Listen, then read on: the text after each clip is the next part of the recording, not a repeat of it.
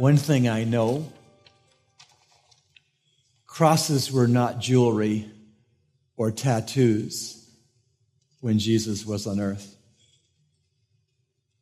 Crosses were instruments of execution, brutal and shameful execution. Crosses were strictly for crucifixion, and crucifixion never had a survivor.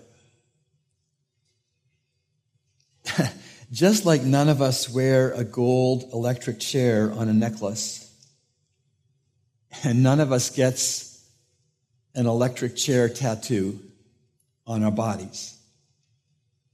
In the ancient Roman Empire, crosses were cruel, not cool. Crosses were fearful, not fashion. The New Testament tells us what we need to know about crucifixion and crosses. I'm just going to read you a sampling of some New Testament verses about crosses and crucifixion. 1 Corinthians 1, 23 and 24. But we preach Christ crucified, to Jews a stumbling block and to Gentiles foolishness. But to those who are the called, both Jews and Greeks, Christ, the power of God and wisdom of God. Crosses were offensive foolishness. And then there's Philippians 2, verse 8. And being found in appearance as a man, he humbled himself by becoming obedient to the point of death, even death on a cross. Crucifixion was shameful. The prophet Isaiah wrote 700 years before Jesus' birth, incarnation. He wrote 200 years before anyone invented or thought of crucifixion. And he said in Isaiah 53:5, but he was pierced through for our transgressions. He was crushed for our iniquities. The chastening for our well-being fell upon him, and by his scourging we are healed. This shows us that crucifixion was an instrument of wounding, crushing, and chastening. Galatians 3:13. Christ redeemed us from the curse of the law, having become a curse for us, for it is written, cursed is everyone who hangs on a tree. Crucifixion was a cursed death. Galatians 6:12. Those who desire to make a good showing in the flesh try to compel you to be circumcised simply so that they will not be persecuted for the cross of Christ. Jesus' cross was a cause for persecution and remains a cause for persecution today. This is not jewelry, and this is not tattoo. Like some kind of a track meet relay race, crucifixion was a brutal baton which passed from the Assyrians to the Babylonians, to the Persians, to the Phoenicians, to the Romans. And this revolting relay race took about 300 years. The Roman Empire used crucifixion to intimidate and to exterminate for roughly 500 years. The Romans left the dead on their crosses for a few days as a display to deter others from offending Rome. Most usually, slaves, disgraced soldiers, prisoners of war, foreigners, and Christians were crucified. very rarely were Roman citizens crucified because the cross was below the Roman citizen. And after all, crucifixion shamed as much as it killed. Probably this is why the Roman citizen, the Apostle Paul, was beheaded instead of crucified. And crucifixions were anything but rare in Jesus' time. Thousands and thousands and thousands of persons were executed by the Romans on crosses. Jewish records report that there were some cases where as many as 1,000 persons at one time were crucified. And so when our Savior prayed in Gethsemane, "My Father, if it is possible, let this cup pass from me." When he prayed that, he was very well aware of all of the details of the bitter sufferings which filled that cup. It was an intensely emotional time for Jesus. Of course, in his humanity, the Lord felt every emotion that we feel. And just as some things figuratively break our hearts, certain things figuratively broke Jesus' heart. Things like sin and unbelief and death and expected agonies, but to name a few. Sin, you remember that Jesus wept over Jerusalem. Unbelief, Jesus regretted his men's forgetfulness about the miracles which they had seen him do. And Jesus wished that he didn't see more faith in a Gentile than he saw in his own people, the Jews. Death, he wept at Lazarus' tomb. Expected agonies, he sweat blood praying in Gethsemane before the cross. All these things, plural, broke Jesus' heart in a figurative way. But there was one thing that broke Jesus' heart in a literal way. Really, the Lord Jesus died of a broken apart, ruptured heart. Why would I make that statement? I mean, after all, we all have been told that our Lord had spikes through his hands and spikes through his feet. And he lost a lot of blood. And he was dehydrated. To allege that a crucifixion victim died of a broken, open, wide, ruptured heart goes against all the engineered design of crucifixion. On purpose, crucifixion was diabolically contrived to ultimately cause an awful death by suffocation or asphyxiation. Panic and terrifying feeling of smothering were supposed to be the exclamation mark on the whole drawn-out nightmare of being crucified. Like a drowning, those who were nailed to a cross ultimately died because they no longer could breathe.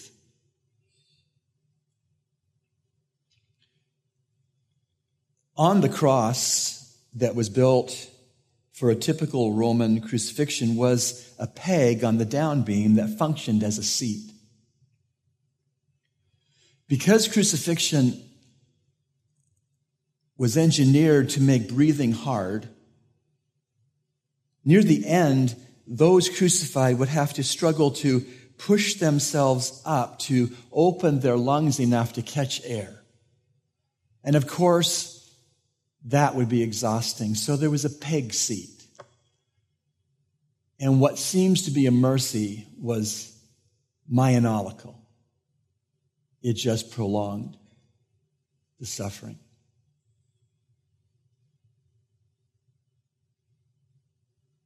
When the hardened mercenary soldiers of Rome, who probably watched thousands of crucifixions each over their military careers, sensed that the victim was soon to suffocate, they generally would break the shin bones so that it would become not only excruciatingly painful to try to push up on the legs, but actually impossible. If they didn't do that, they would build a bonfire at the foot of the cross and let the smoke of the fire hasten asphyxiation or suffocation. But Jesus didn't die of suffocation or asphyxiation. He died of a broken heart, a broken, open, ruptured heart. John 19, verses 29-35, we have help to know the actual cause of Jesus' death. And focusing in on verse 34, we read, "But one of the soldiers pierced his side with a spear, and immediately there came out blood and water." The immediate flow of blood and water indicated that Jesus Christ had physically and medically died. The sight of the blood and the water pronounced him dead. But beyond that, the immediate flow of blood and water pointed to the most probable cause of his death: a literally broken open and ruptured heart. When a human heart breaks open or bursts or ruptures, a sizable amount of blood mixes with the watery fluid that surrounds and cushions the heart. The medical name for this watery protective fluid around the heart is the pericardium. You might say that the pericardium is like bubble wrap, carefully wrapped around a fragile glass vase that we call a heart. When the Roman soldier who was monitoring Jesus Christ's cross speared our Lord, there was a puncturing of the pericardium, and the pericardium's contents gushed out: blood and water. Where there should only have been water, there was blood and water, evidence of a ruptured and a broken, open heart. No asphyxiation for the Lord, instead a broken apart heart. No suffocation for Jesus, instead a broken open heart. In the time of the infancy of the automobile, Henry Ford saw that his production line broke down. Of course, this was a costly problem for Ford, and so he called in the best engineer that he knew to help. The men came to the factory, tinkered around with a couple of things, and the production line was quickly back up and running. The man gave Mr. Henry Ford a bill for a large amount of money. I don't know what the amount was, but let's say it was $1,000. Ford objected. "You tinkered with something for less than 5 minutes, and you dare to charge me $1,000? "Yes, sir. $1 for the tinkering and $999 for knowing what to tinker with." The issue that is fixed by Jesus Christ's cross, the thing that most needed masterful repairing and tinkering of God, was human sin. Had there been no sin, there would have been no cross.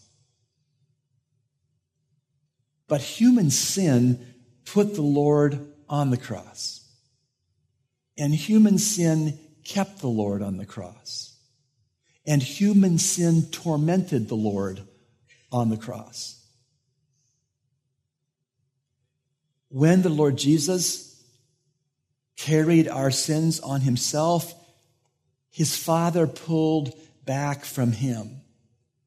His Father broke fellowship with him. Our sins caused our Savior his deepest suffering. The eternal relationship between God the Father and God the Son snapped apart during the time when the perfect Son put on the filthy clothing of our sins. What eternally had been agreement switched to abandonment. Delight between God the Father and God the Son was traded for despair. And it was the stress and the strain of this abandonment and broken fellowship and despair that literally broke open our Lord's heart. A cardiac rupture due to a crushed relationship. We get a glimpse into this in Matthew 27:46. And about the 9th hour, Jesus cried out with a loud voice, saying, Eli, Eli, lama sabachthani. That is, my God, why have you forsaken me? This Aramaic language question of anguish was our Savior's terminal trauma of being forsaken by his Father for the first time in all of eternity.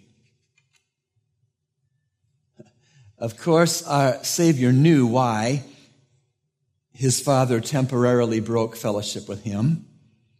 Jesus knew that he was carrying human sin. He knew that he was having human sin imputed to him. He knew that he was absorbing God's justified wrath for us. He knew that he was taking the spankings which were coming to us. He knew that he was dying the death that sinners should die. He knew that he was dying to give repentant sinners the life that they could not have lived. The Savior knew all of these things. So why did he ask? Why did he ask, Eli, Eli, lama sabachthani? My God, why have you forsaken me? Was it that the question itself underlined and revealed the excruciating pain he was feeling? Excruciating pain at so many levels: physical, emotional, mental, psychological, relational, theological. Excruciating pain. Could it be anything like the anguished father who asked his wife why she was driving their son to soccer practice when they got into a car crash that killed the boy? The distraught father knew exactly why his wife was driving to the soccer field.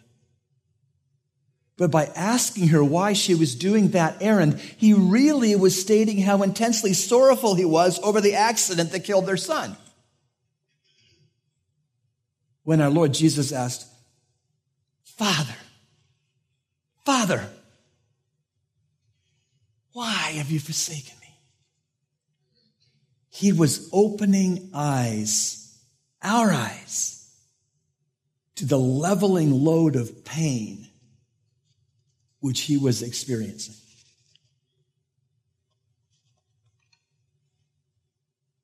A nearly broken open, a nearly ruptured heart was the genesis to the Lord's question, my God, why hast thou forsaken me?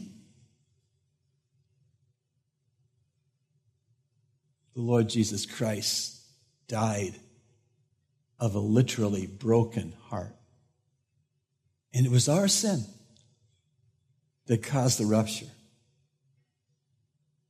As we come to the Lord's Supper to eat and to drink, the symbols, the emblems, the memorials, let's dwell on the Lord's broken heart. Let's consider the vileness of our sins, which broke his heart. And let's consider the virtue of his love, which made him accept that breaking. Crosses were not jewelry or tattoos. Jesus' cross was our justification and truce. Our Savior did not die of suffocation or asphyxiation. He died of a broken heart.